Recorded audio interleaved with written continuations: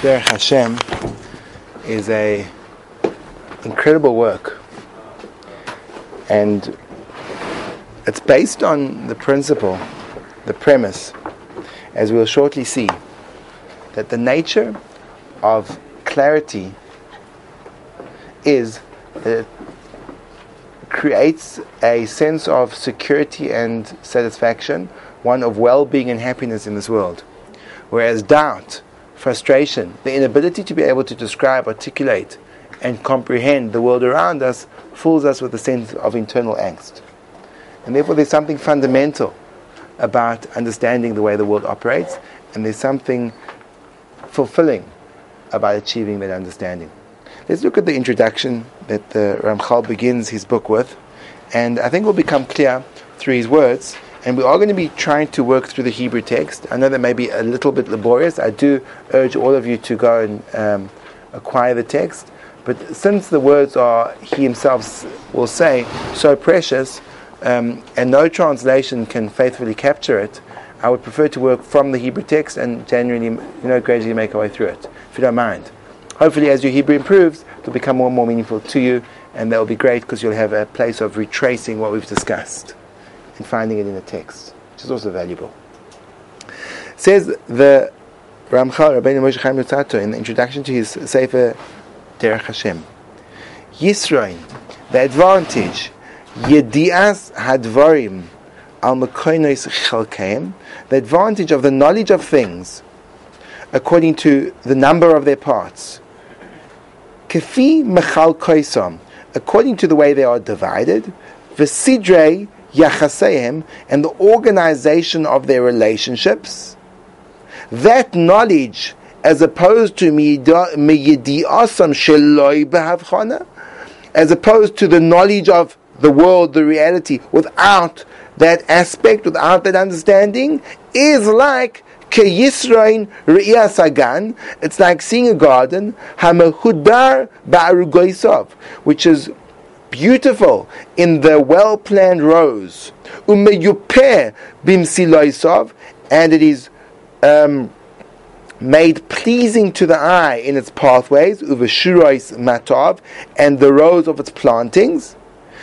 Mirias, from seeing, it's like seeing that beautifully organized garden, as opposed to seeing cheresh hakonim, a undergrowth of reeds, v'hayar, and the forest, hatzoymech be'irbuv, that grows in a mixture, randomly. Very interesting analogy he makes. He takes the cognitive and he makes it into the experiential. Interesting contrast. He says, the way you feel aesthetically when you see a well-organized structure and everything's in its right place, and it fits together and it gels, there's something really reassuring about it, as opposed to seeing a randomness. Ki omnam tzir chalokim rabim. Forever, the conception, understanding of many pieces, asher lo noida kishram, where you don't know their connection with madregosom ha'amiti and their level in truth, bebinyan hakel, in the structure, in the ultimate building, amukav mehem, which they make up. Eitzer ha-seichel ha-mishtokek l'dayas, by the intellect that seeks to know, eino ela masok feida b'lo chemda. It's a heavy burden which gives no joy. Sheyiga boi v'yamol, you'll expend effort and you'll put in the strain, v'nil v'ayef, and you'll become tired and exhausted, v'ein nachas, and you'll receive no joy. Because each new piece of reality that comes to you, you'll have the desire to know why, what is this, what's its role, what's its function. And that will not be, not come up into your hand. You won't achieve that. Why? Because you won't understand the completion of this matter. You won't understand all the other parts. A huge part of anything is its relationship to those things that relate to it, and its level in truth, in completion.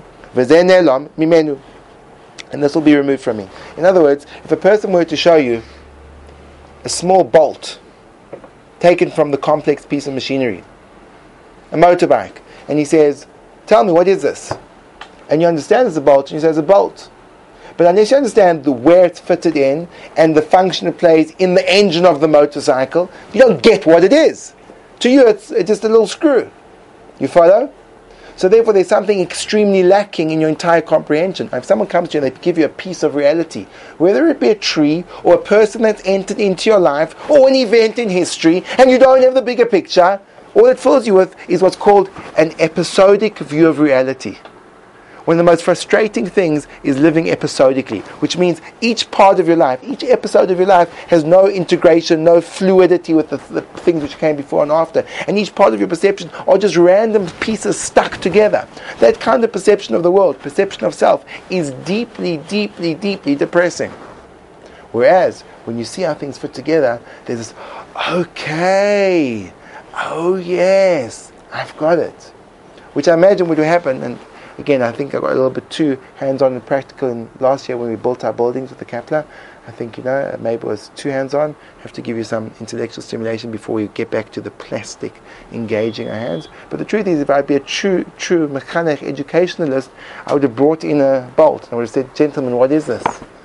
And then when I would have showed it to you where when my slide projector, in my PowerPoint presentation, I showed you where it fitted into the engine. You go, okay, we get it. And then you understand why it's designed in that way, and why it's this length, and why it's made from this material. Then everything makes sense. But until you understand that, so you don't know why. It's all just questions and questions and more questions. And questions leave us unsettled. So there's a fascinating premise that the Ramchal is working with, which is a premise that we have to challenge ourselves on. It's a fundamental desire that we all have to know and to understand. Curiosity is the key to simcha.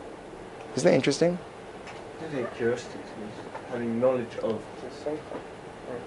not curiosity, having the answers is simcha. When you see the bigger picture, when you see everything put together, not curiosity, having the answers is so what I wanted to say was that curiosity is the key to simcha.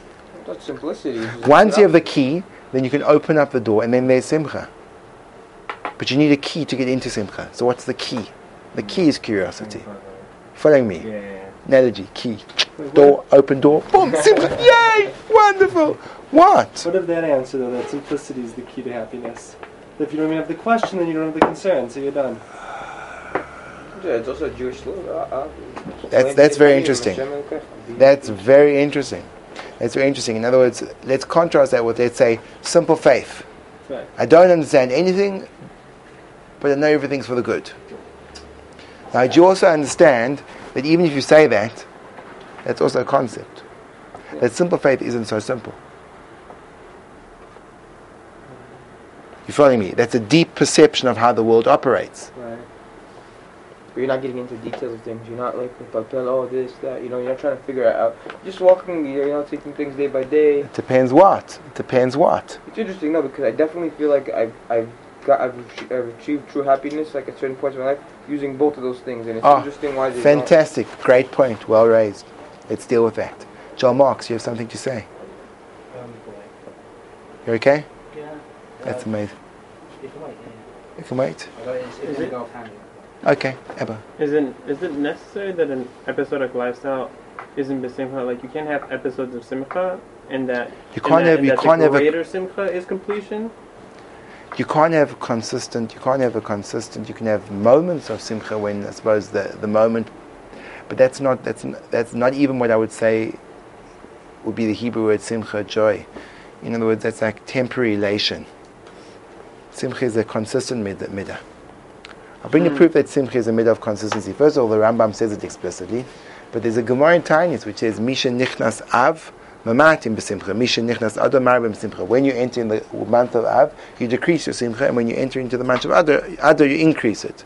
So you see that the default is simcha. The question is when you increase and decrease. But simcha is a perpetual state of being that we should all be in, constantly. So simcha a feeling or a reality? Simcha is a state of mind. Yes, John. Should we be all going around like depressed and dancing and being? I'm not convinced that that's simcha. That could be another expression of joy. Simcha in Jewish theory theology, there's many different words to describe joy. There's sason, there's simcha, there's chedva, there's gila, there's rina, there's ditza. There's loads of different kinds of joy. One of the kinds of joy that a person expresses is an overt demonstration of elated sense of wonderfulness. So that doesn't mean that's not always simcha, because it says, Rashi says, when the Gemara in Bracha says that a person has to be mevarich al kashem shem mevarich adam al hatov kach mevarich al hara, that you have to make the same, just like you bless on something great happening to you. You have to make that same. You have to have that same state of mind when you bless on something which is really terrible, right?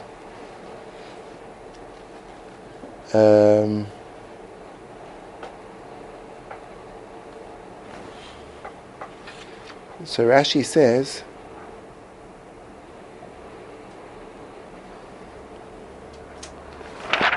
let's try to find it. The very last one, right? Yeah.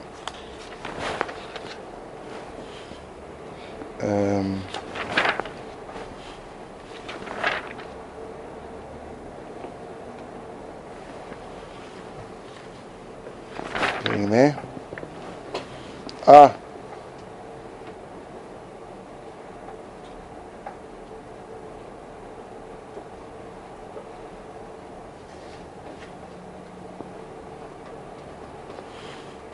No, it's close.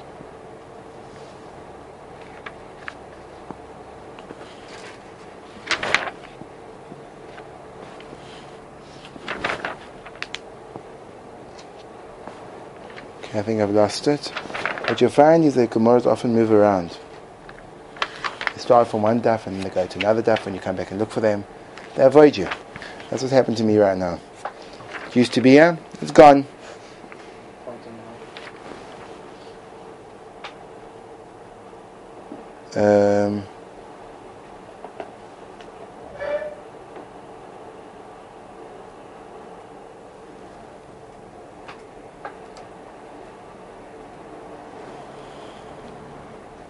No.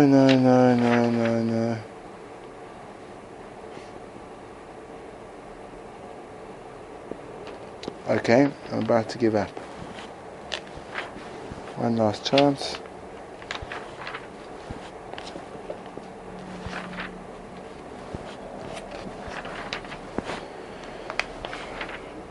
In response to your question, isn't simple faith in and of itself a conclusion?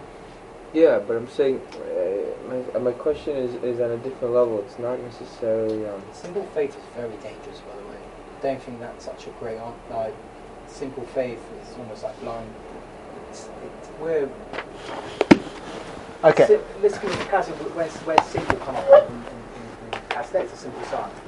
Like simplicity is not, to me, it's not. In other words, but I think he's raised a good. There's something. The simple faith which is looked upon as something which is disdainful. That means that person is not sophisticated, he doesn't get it, he's foolish, he doesn't have the correct easy way out. It's ignorance. It's kind of this blissful ignorance that just as long as you don't understand anything. So of course everything's simple. You just don't understand it. On the other hand, there's something which is called a high level of simplicity, which is something that I don't think we can mock, and that's when a person is at peace with things. In other words, it's not coming from an ignorance and a lack of awareness. It's coming from a very real awareness, but an understanding. That's not simplicity. Okay, good. Okay, good. In other words, okay, fine. The point, let's not get too distracted. The point that the Ramchal makes is that there's something extremely satisfying about coming to a world of clarity when you understand where things are. And in order to understand true clarity, you have to understand not only the thing itself, but all its relationships. It cannot be episodic in any way whatsoever. It has to be completely integrated. Our understanding has to be integrated historically, geographically, philosophically.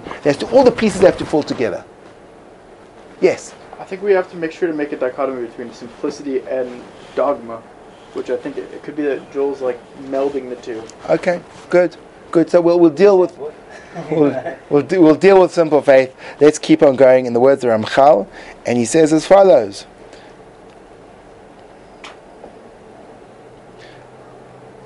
these are his words. It will come out that his passion for understanding will actually make him feel distracted the whole time. It will never be satiated. And his desire will make him pained. And there'll be no rest. The state of life when you don't understand what's going on is a state of angst. It's not surprising that many philosophers went to the side of defining the standard state of being, the default setting of man, as being one of angst. Because in a world when there can be no clarity, there can also be no simcha. There has to be a state of anxiety. There has to be a state of, I don't know what's going to happen next. I don't know why this is happening. I don't know why it did happen. Therefore, everything is random. When everything is random, you live in a world of perpetual angst. Because you have no idea what's going to happen next, and you don't understand it when it does. This is not the case when a person knows something in its right, organized fashion. When he understands the subject revealed to his eyes clearly, as it is, he'll go deep in his understanding, wherever he turns, and the beauty of its craft will he derive pleasure, and he will be able to play around with it. When you want to understand something, what you have to understand, what you have to test about, what you have to have insight into is who madregosai amitis shezocharni. You have to understand its true level. Where is it? Where is it in the system? If we look at the world around us, the creation, those things which are felt, which are experienced through our sensory world, and those which are sensed through our intellectual world. You can describe the world, let's say, we'll break it down in two categories: conceptual and perceptual. The world we can perceive. How do we perceive it? We hear it, we touch it, we smell it, we taste it. The world that we're able to process through sensory reception.